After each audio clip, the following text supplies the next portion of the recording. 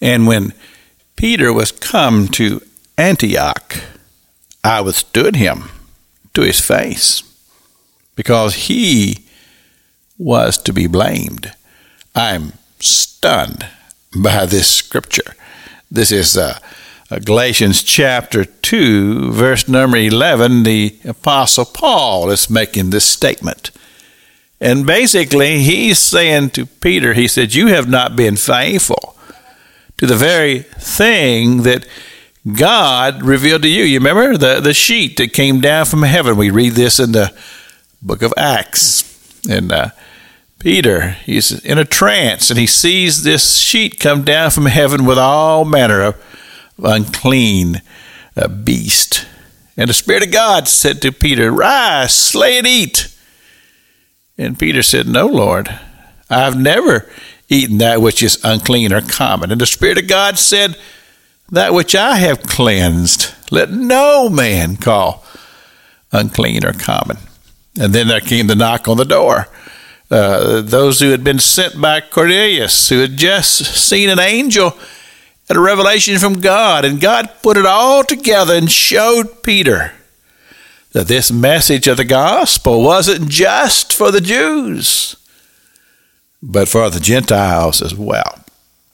Well, keeping these things in my mind, I was excited to read something in the scripture. This had to do with the circumcision of Jesus. When they took him to the temple, there was an old prophet who came, and he had a word from God. He says, you will not die until you have seen the Lord's Christ. And when he saw the babe that Mary and Joseph brought in, he knew it was the Son of God.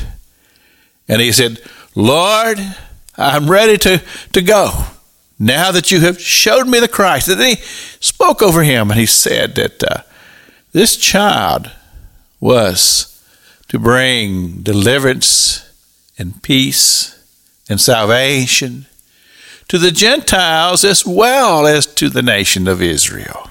And when I read that, I said, that's exactly right. That is the message that the Apostle Paul carried to much of the known world during his ministry. But it was also the message that God had given to Peter, and even back when Peter first stood up there on the day of Pentecost, and he preached that tremendous sermon, and he quoted scripture, and he said this, but God had to show it to this young church that Jesus had birthed, because many people thought at that time that in order to become a Christian, you had to first become a Jew. But Peter saw something different. But now, when it's time for him to go sit down and eat with the Gentiles, he refused to do it. And that's why Paul said, I rebuked him to his face. You see, here's the thing about it, is that learning and understanding and living it out is always quite a contrast. And anything that we face, things that we deal with. This is Pastor Jack King with the gospel on the radio broadcast.